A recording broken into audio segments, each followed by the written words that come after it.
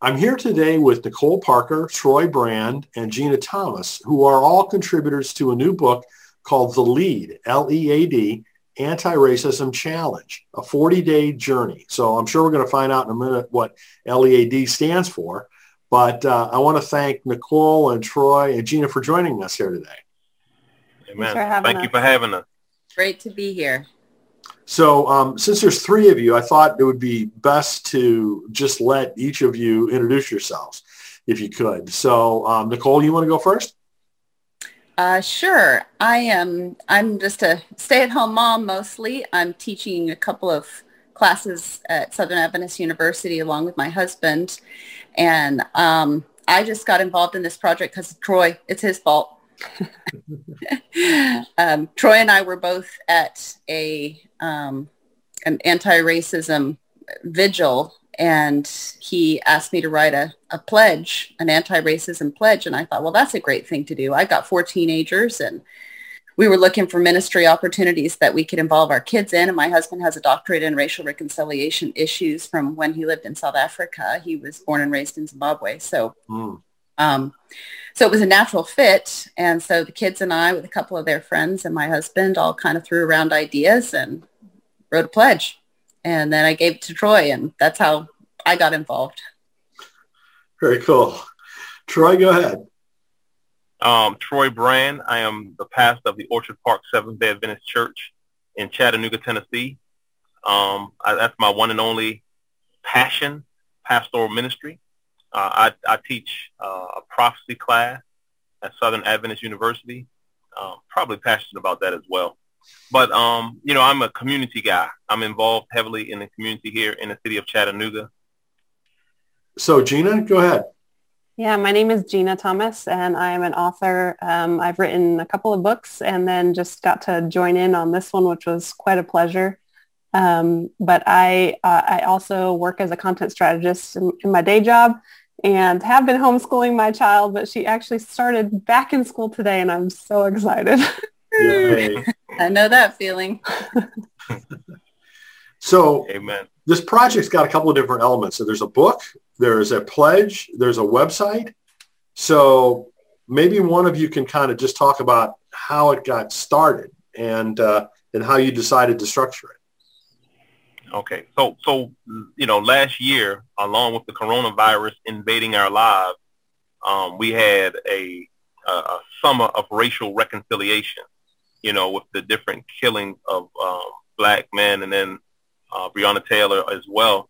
And so in the midst of that, there were a lot of discussions being had in circles across the country, and Chattanooga was not exempt.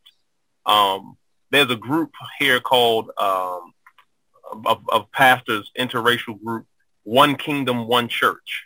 And we were having discussions about what we could do from a Christian standpoint, from a church standpoint, to address the racial unrest in the country, or at least in our area. And so what we came up with was a truth and reconciliation ceremony, which we held at Miller Park here in the city of Chattanooga. But myself and another pastor, Chris, we weren't satisfied with that. Chris Sorensen, we weren't satisfied with that. It was excellent and it was good, but it wasn't long lasting. It was an event. It wasn't a movement. And so we had a discussion about what we could do. And we said, man, we should come up with some kind of pledge, some kind of commitment people could make. And that pledge could kind of guide and direct them as they begin to engage people in conversation. And so we talked about what to do, just me and him. My assignment was to write the pledge. His assignment was to find a video, somebody to produce a video so that we could promote the pledge. That's all we had.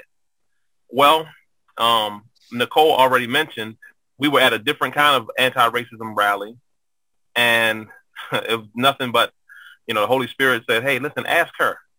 I said, Nicole, how would you like to write a pledge for us? I said, we have this project. I'm supposed to write it. I don't really have the time to write it. I don't have the mind to write it.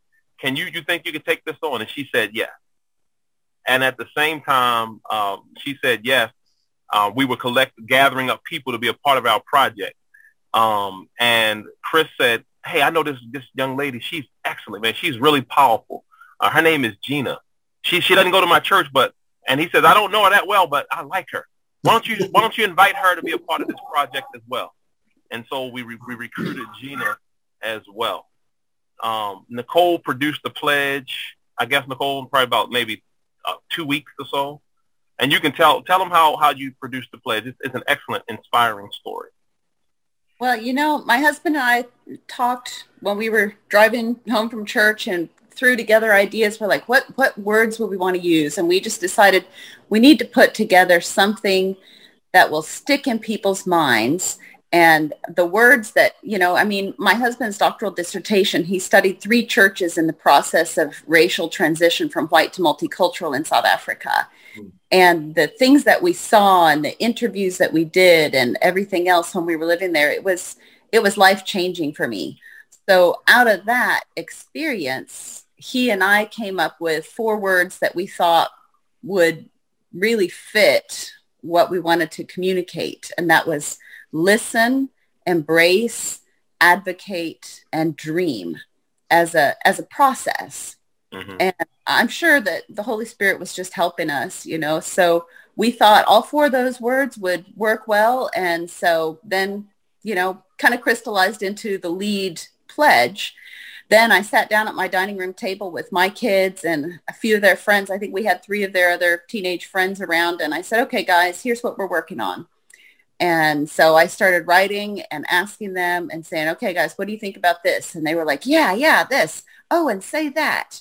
And so that's how the LEAD pledge was written. 7 teenagers sitting with me around a table. And when I say sitting, I have very active kids. So sometimes it was kind of like riding in a monkey cage. But the kids were excited about it. They wanted this. And they were giving me suggestions and ideas and criticisms and, let's say this and add that. So that's how the LEAD pledge was written. And I emailed it off to Troy the next day, and he said, yeah, this is great, but let's change this word here and a couple things there. And we changed it from we to I because we realized this needs to be a personal commitment. And that was it. So we were just in as a family. I mean, we had already gone and marched in Chattanooga in one of the marches. And I was astonished, honestly, that there was so much resistance among white Christians. I mean, even though I've been seeing stuff going on in the country, I just couldn't understand. We put up a sign that said, love thy neighbor, Black Lives Matter, 2 of those signs in our yard. And one of the neighbors came over and objected. And just things like that really were eye-opening for me, for my kids. I wanted them to be involved and to have a vision for this too. And it's been great for all of our family. So the pledge is on a website. What's the website address? LEADpledge.org. So LEAD pledge, LEAD pledge.org. Okay. Right. So first it was an idea, then it was a pledge and a website, and now it's also a book. So how did that happen? That's Troy's fault again. Yeah. So what would happen is we're interested in not just, okay, sign the pledge and then what? And so we gathered together several people. We had Gina join us, Mark Love joined us, Maggie Tate. These are people, Matthew Schellenberger, different denominations, black and white. We had some other folks, but I think we had a team of about 10 at first, and it died off to about 6 of us. And what we talked about is how can we make this something where people make a greater commitment. Signing the pledge is cute. Your name is on the website and everybody, feels good for the moment, but how can it go further? And collectively, we kind of threw out several ideas, and we came up with the idea of writing a 40-day devotional that incorporate each one of the I will statements in our LEAD pledge. Okay. Yeah, so there are 20 sentences in the pledge. So Troy said, well, why don't we make it a 40-day devotional, and we can use 2 days for each sentence and unpack them. I will do these things. Because, just like if you say, listen, embrace, advocate, dream, that communicates the basic process of reconciliation. But to unpack it more in the pledge gave people more of an understanding of what it means. And it just made sense to unpack it further by giving devotionals. I realized people are from all different backgrounds signing this pledge, and to give some gentle steps. This is how anybody can be anti-racist. That was the general vision of the book, and to show how the gospel applies to racism. Very cool. Very cool. So each devotional then is like a line out of the pledge and then some reflection on that? Right. So we recruited writers from all over, the place with all different perspectives to be able to tell, some of them telling their stories, some of them unpacking scripture. Michael Card wrote about being able to connect meaningfully with people across racial and cultural lines from a more biblical perspective. Right. My friend Michael Luby wrote from his own perspective as a Black man being thrown against a car by police for nothing. And Gina wrote about being a foster mom for a child who had come to the border. Just different perspectives, being inclusive. Yeah. So Gina, how did you view this project? Yeah, I was really excited about this project for a couple of reasons. First of all, just the idea that there were people from so many different backgrounds and denominations coming together for this one project to really point to this idea that, that Jesus has much to say about racial reconciliation, about justice within our races, and really combat that idea that just preach the gospel. No, this is the gospel. Amen. And in addition to that, at the time, I was working as a curriculum writer. And so I was able to use some of the skills that I had gotten from that job towards this project to really help in understanding how adults are educated. And so kind of looking through like the taxonomy of learning. And if you think about these words in the lead process, listen is first, and then embrace, and then advocate, and then dream. It's kind of like it moves you up Bloom's taxonomy of understanding information and then applying it and then being able to go out and do it, right?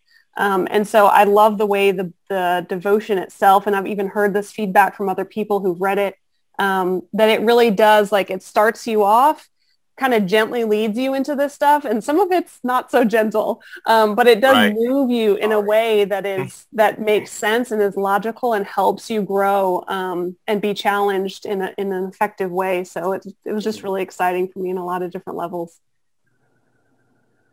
You know what's interesting, Brian? Gina said about the pledge, some of it not being so gentle. And when you finish a project, it comes together in this thing. You don't look back at all of the discussions and hard work, but I remember having discussions, and I remember being frustrated because Nicole, and see, I don't have the same perspective because I'm Black. And so Nicole and Gina and every other white person is like, Troy, start slow. Okay, everybody's not where we are. And I'm like, no, but it's a challenge. We got to challenge them and everything. And so I kind of fought my way into the first, one of my writings, I kind of fought my way into the first 10 days. And they were gracious to let me in. And I hope it wasn't too forceful in those first 10 days. But I think, overall, the feedback has been wonderful. So that's good. My one challenging thing in the beginning, Gina, wasn't too bad. No, it's good, right? There's quite a tension there when we're talking about racial justice, to be challenging, to be honest, to be open, but also to have an on-ramp for people who are just not ready at that moment or not where you are. So it's quite the tension challenge. And I learned that. Yeah. And I think the book kind of gives into both, right? There's these moments where it's like, whoa, that hit me. But overall, it is a movement upward, which I think is really effective. It is so hard to do this work. When I was living in South Africa, I would just be open-mouthed at some of the things that straight up white Christian, people, and they would just say to my husband, because he's white, in front of me because I'm white, about Black people. And I was just like, did I really just hear that? Did you really just say that? And you go to church every week? And then I have, of course, friends who send me stuff. Oh, listen to this. Isn't this a beautiful? And I'm like, this is a horrifying misrepresentation of Black Lives Matter. And yet I kept going, Nicole, you got to swallow hard and meet them where they are.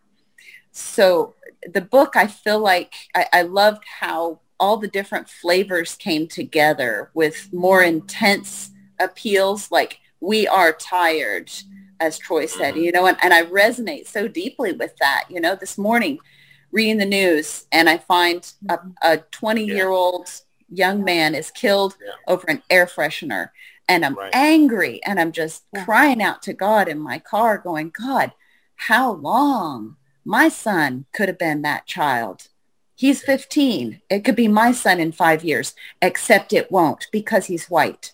And that's just wrong. It's just wrong.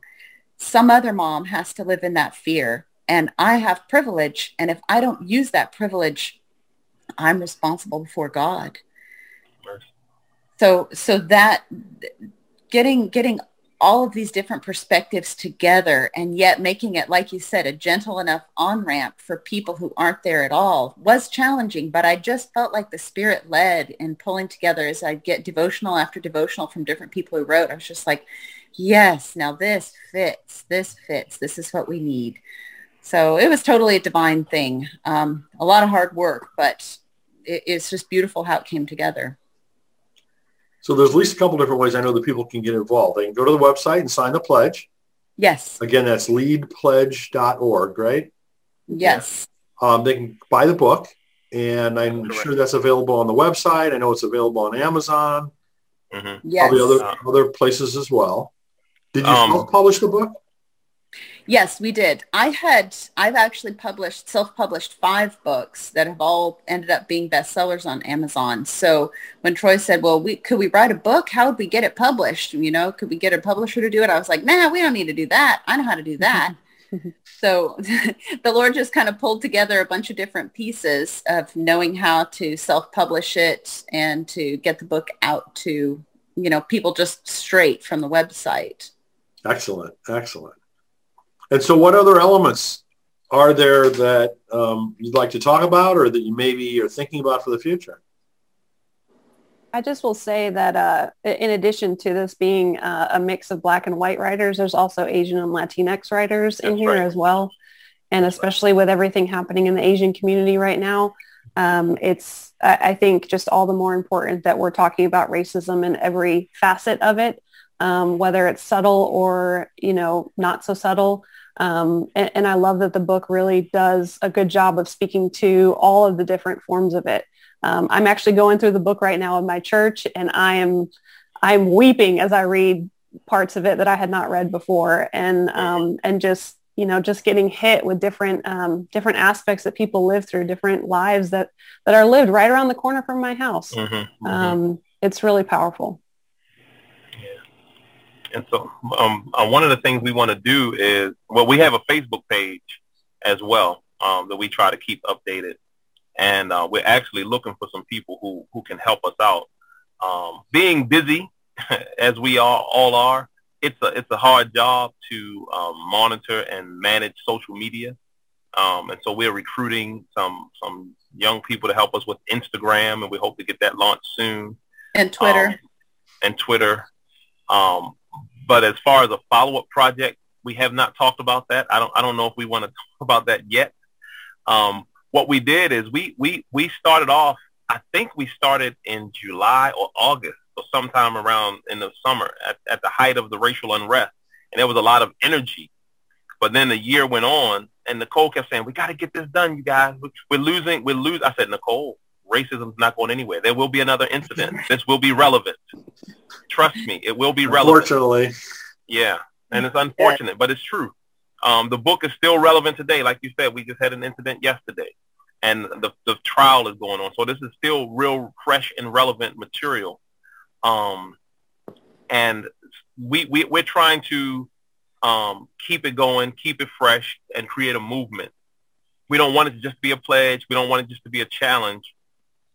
We want people to actually move from being non-engaged, neutral, or racist even, to becoming anti-racist. That's the goal. As many people as possible, because there are a lot of people in America, black, white, Hispanic, or Latinx, and Asian or whatever, who are just good people, but they're not anti-racist.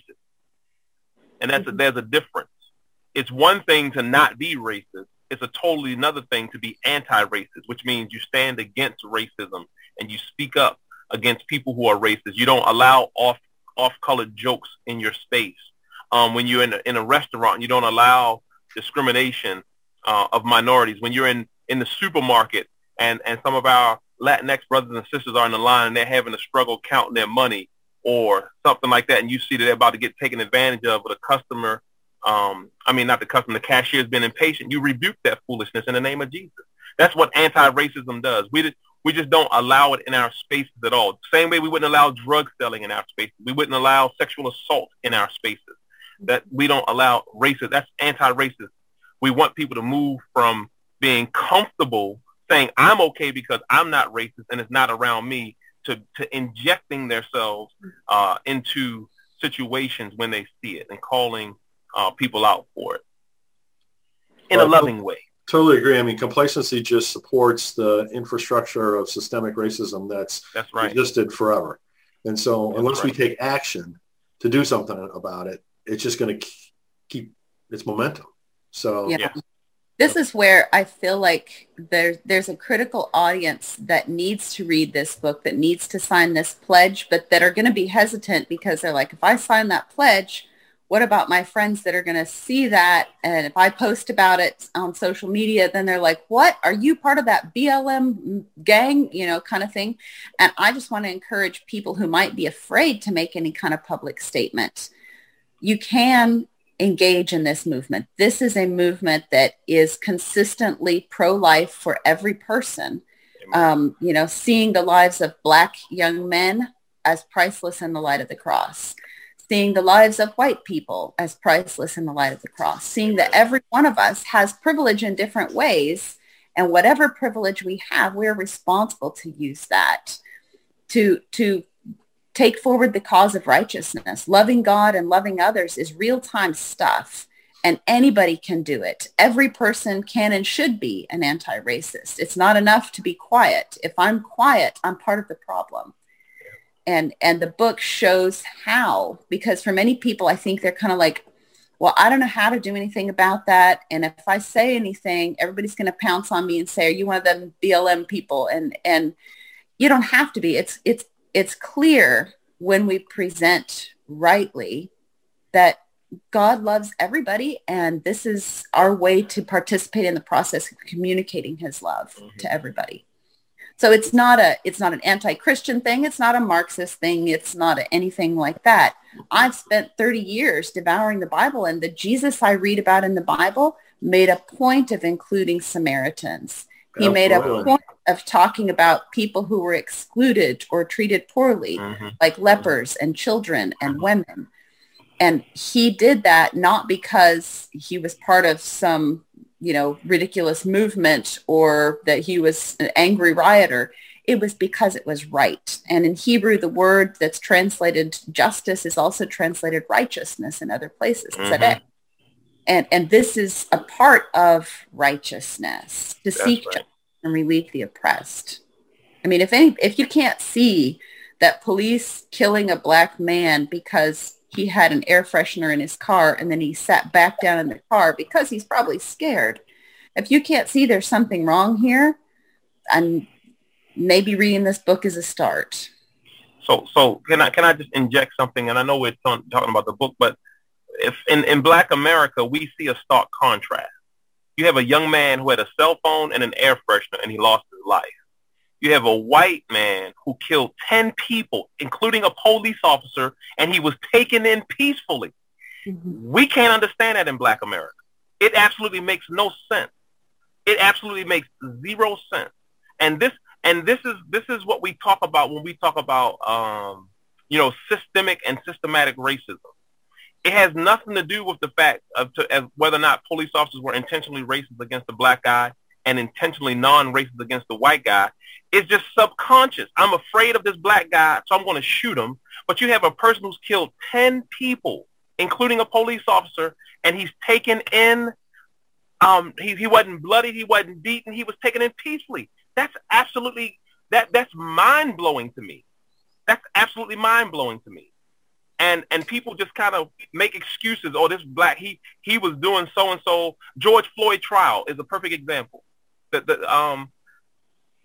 The officer Chauvin, is accused of killing him, kneeling on his neck. The defense is their defense is to make him a drug addict, and in other words, let's dehumanize him and make his killing okay, because he's not really a person anyway. He's just a drug addict. Mm-hmm. That's absolutely ridiculous. Mm-hmm. He's a human. Yeah, and it's not one situation. People all be like, oh, well, but that guy, he had a history or he was homeless or whatever. But it can't be. When you watch a video where there's a lieutenant and he's being treated like trash by the police, I watch it, I'm like, okay, so if this guy had just murdered a whole bunch of people, I can it'd still be wrong to treat him like trash. But I can understand being this defensive and screaming at him and stuff. But this is insane. This is insane. And it is dehumanization, which is totally against the gospel. Well, unfortunately, there's so many ugly ways that this whole thing is revealing itself. And, mm-hmm. Another example is the whole voting law situation. Mm-hmm. These laws being passed that are obviously specifically intended to decrease the number of minority votes. I mean, give me a break. Right. I mean, if that's not racism, I don't know what is. And if we don't speak out against it, we're part of the problem. Yeah. And I realize as a white person, I benefit from privilege.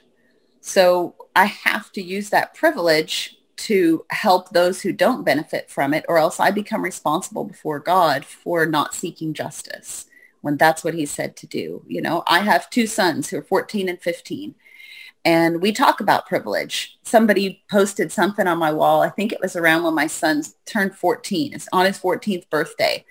And one of my friends posted something on my wall, a white man, and he's like, well, you think that white people are privileged, but how do you explain the fact that I've had to work really hard all my life? And I was like, come on. So I said, okay. I called my son over. I said, it's your birthday. And you're old enough, you explain white privilege. And I just typed what he wrote. And in answer to my friend on social media, I'm like, here's my son's answer on his 14th birthday. This is not complicated. If my son can explain this to you, and he's like, well, we're responsible. Essentially, that's what my son was saying. Doesn't mean that, I'm better than everybody else. It just means that if I have privilege, I'm responsible to use it to help those who don't have it. And so if I'm with my black friend and police stop us and my friend is scared, it's my responsibility to stand up for him and to let the police know that, he needs to be treated fairly. So just those kinds of conversations, we have to have these kinds of conversations. We shouldn't be leaving black parents to have conversations with their children about wearing hoodies and things like that without us having conversations with our children about what to do if they witness something that is unjust. Right. And that's what that's what we hope the book does, is create conversation. Gina talked about her group. I guess were you with Melody? Y'all were reading mm-hmm. together. And mm-hmm. then Maggie Tate had another group, and they talked about it. The responses that came from these group discussions is absolutely incredible. So I've encouraged people to use the pledge as a conversation tool, especially last year at the height of the social unrest.